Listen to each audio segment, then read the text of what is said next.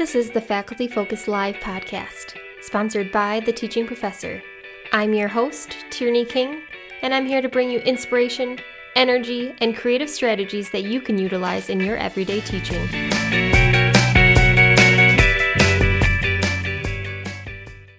All right, today we have Laureen Smith with us from Isothermal Community College, and we're going to talk about a peer-to-peer mentoring program that you have at your college. So first, kind of take me through, the program and explain why it was initiated in the first place. Sure, of course. One of the many goals that we have at Isothermal Community College, and really in education in general, is a very specific focus to establish how we can retain our student population. Being halfway between Charlotte and Asheville, North Carolina, we are in a distressed county. So many of our students are either first generation students. So sometimes employment is often listed as a reason for a term withdrawal. And with that, when students come to us, we have students who feel if they're nervous, they're anxious about school, either academically or financially, even socially. So those students and many others, they might not complete their degree pathway. And of course, many colleges experience this. So I felt that addressing this concern, one of the first steps would really need to take place is to create strong relationships with these students as a key aspect. However, if I could get a part of that relationship to contain a peer, a student mentor who has gone through some of these difficulties, then that would truly help students feel more comfortable, in addressing and overcoming any barriers to give them that confidence and that support that they need to be successful. So really with that in mind, that helped me to get the ball rolling in creating a peer mentor program at our college. That's awesome. I think that's one of, the hardest thing about starting college is just the uncertainty and, the unknowns, and just having someone to kind of look up to is such a big thing that helps students. And we're kind of going to jump ahead a little bit. And I'm going to ask you, what are the benefits that you've seen from implementing this program? Because I know you've collected feedback from the program. And so what have you seen from that aspect of it? Absolutely. I'd say the strongest benefit from the program is when our, first year experience students engage in the relationship with their mentor, and then they realize that they can be successful and overcome any obstacles they might have. Because how it works quickly is that the peer-to-peer mentors usually have 1 or 2 semesters already completed, and maybe have 2 or 3 semesters to finish to complete. So they're matched in with the first year experience students in these students' ACA 122 college transfer success course. And if I have a peer mentor who's a criminal justice student, I will try to match that student with a first year experience student who's also in the criminal justice pathway. And what's amazing is that we have already established kind of like a common ground for the students to be able to work together. So they start to engage in this relationship like, oh, you've taken these classes. And even though, we have advising, of course, which is fantastic, those students are those peer mentors are working alongside those first experienced students in a way that we as faculty and staff really cannot. And that makes all the difference. So really the biggest benefit is establishing those relationships, to help them really along the way. And it's interesting because, a peer mentor can say, well, we have a writing center and, we have a math tutoring center. And, if you're nervous about it, let me walk you down there and we'll go together. And I have a lot of peer mentors who were mentored when they came in, and they are now also mentors because they wanted to give back what they had gotten from their peer mentor. So it becomes cyclical in many ways. And how do you choose, does everyone have to take this peer mentor course? How do they become a peer mentor? How does that kind of work? So everyone in our in our college has to take the ACA 122, that college transfer success. And many colleges have a class that's like that, where we try to help students to make sure that they understand what their pathway is and they're making those correct decisions along with their advisor. But the peer mentors, they are basically, it's a 2-semester position. So when they come in, they work in the fall and the spring and sometimes in the summer, and they really just help those students out within that ACA course and work alongside them together. And so for recruiting, I basically send out an email to the faculty and staff. And at this point, our faculty and staff, because we've been doing it for 8 years, they're very well versed in what I'm going to be asking. And a lot of the times I'll get faculty and staff will say, I think this student would really make a great peer mentor. And what we try to do is we try to address our diverse population by recruiting student peer mentors who can represent that diverse population, and not only diverse in regards to personality, culture, but also within their major pathway. That's fantastic. And I will get emails from, business sciences, from welding, from cosmetology, from associative arts, arts and science, everything across the gamut. And then what we do is I just meet with them. And once I meet with them and I tell them about it and how they will grow as leaders, that not only did those faculty and staff members recognize the talent in them, but we train them on how to recognize the talent in others as well, too. So recruiting just becomes kind of word of mouth, email. We have marketing departments, so we have posters. A lot of the times I'll even get my current peer mentors to make a video on why they should become a peer mentor. And they do a lot of the presenting themselves as well, too. That's awesome. And kind of leads into the next question is, when students complete this program, kind of from whether, they're doing the mentoring or whether they're being mentored, how does it impact their lives and what do they, retain from this program? That's a great question. And I'd really like to answer that from the students who are being mentored, as well as what happens to the peer mentors. So the first year experience students, they definitely, after they finish their ACA 122, because that's when they have their mentor just within that semester. And at Isothermal Community College, we make sure that any new student who comes in has to complete that ACA 122 within their first or second semester. So that's when they really meet their mentors within those classes. And many of them continue that relationship afterwards. But the students become more confident in their understanding of their learning and how they can address any obstacles or barriers to help them achieve their goals. But they also have a stronger understanding of how long it's going to take them to graduate with us, what life will be realistically like after they finish school. And most of the students say in the evaluations that we have of them that they really just felt like they were supported without bias or judgment, and they feel like they are really part of the college culture and community.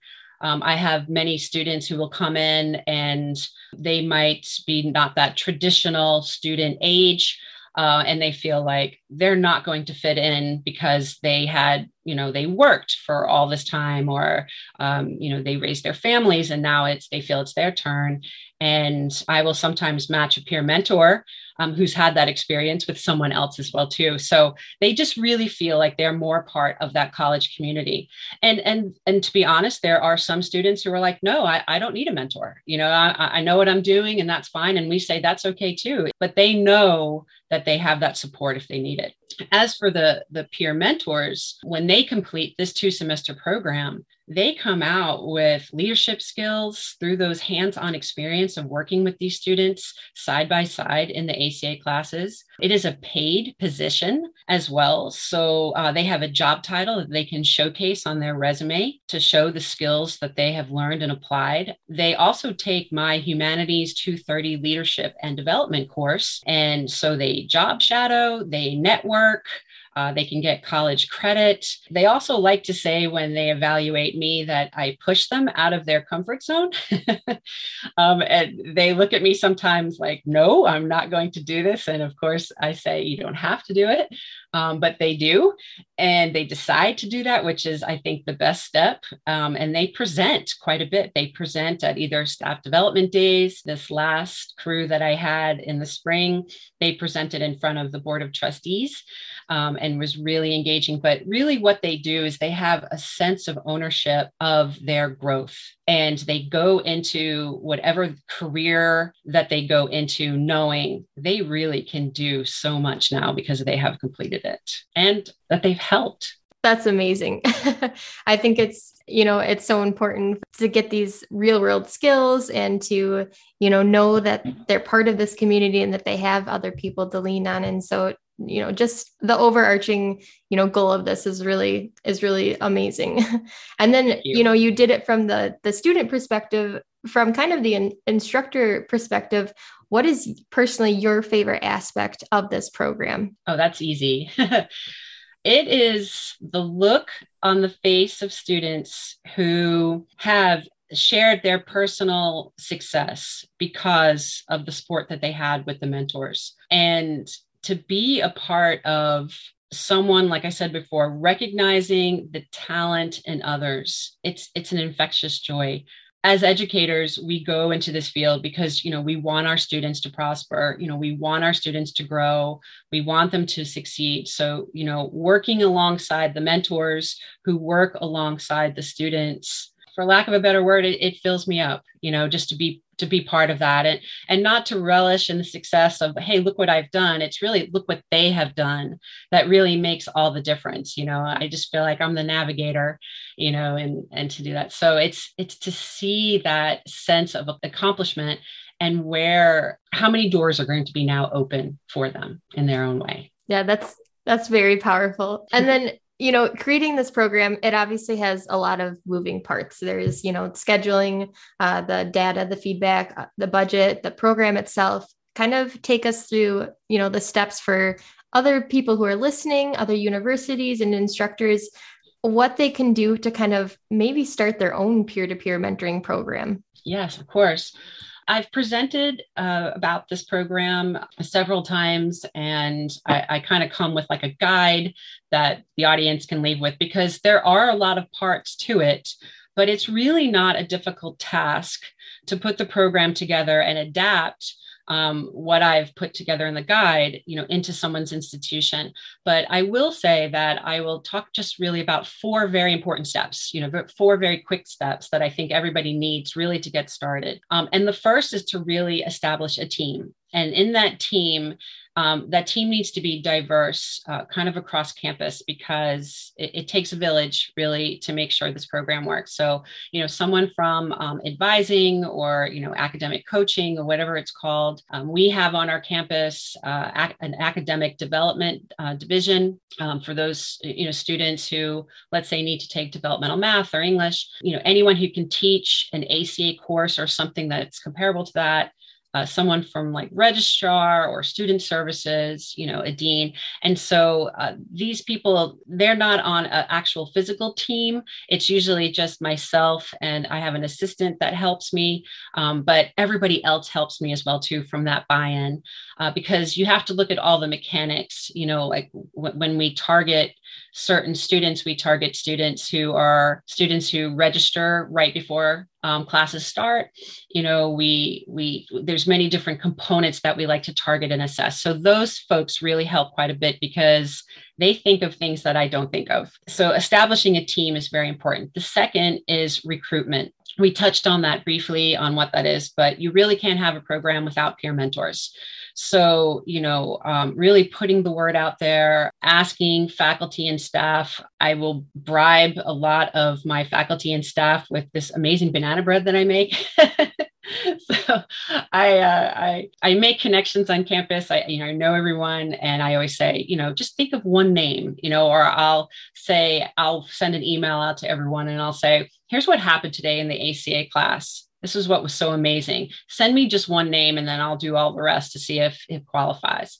And we use marketing quite a bit. The third step really is training and working with the mentors. One of the reasons why I wanted to have a leadership class is because then I see those mentors weekly. And not only do we use that class, that Humanities 230, But, meeting with them and talking with them and making sure I'm constantly with them is very, very important. So we train them in August, and that's where HR comes in, where we'll talk about FERPA, or we'll talk about certain mechanics of it. What are they going to be doing in the ASA classrooms? Filling out timesheets. One thing that's great for everyone really to know is the biggest question that I get is, well, how do you pay them? And really, most of the peer mentors are federal work studies. So that is a key component that I talk about. And then if a student does not qualify to be a federal work study, my administration is so generous, and I have a budget that I work with. And so with establishing a team, recruiting properly, training and working with the mentors all the way throughout. I train myself as well too. I'm always reading about books about leadership and mentoring, and that helps, and reaching out with, podcasts, webinars, conferences. And the last one, though, which is so important, is really the promotion and the sharing of the program. Whenever I do present at a conference or a professional development, I either always bring a mentor with me or a video of it. I'm very honest with the data, for those students who really reap the benefits of having the mentor, and for those students who said, no, I don't want one, so we talk about that.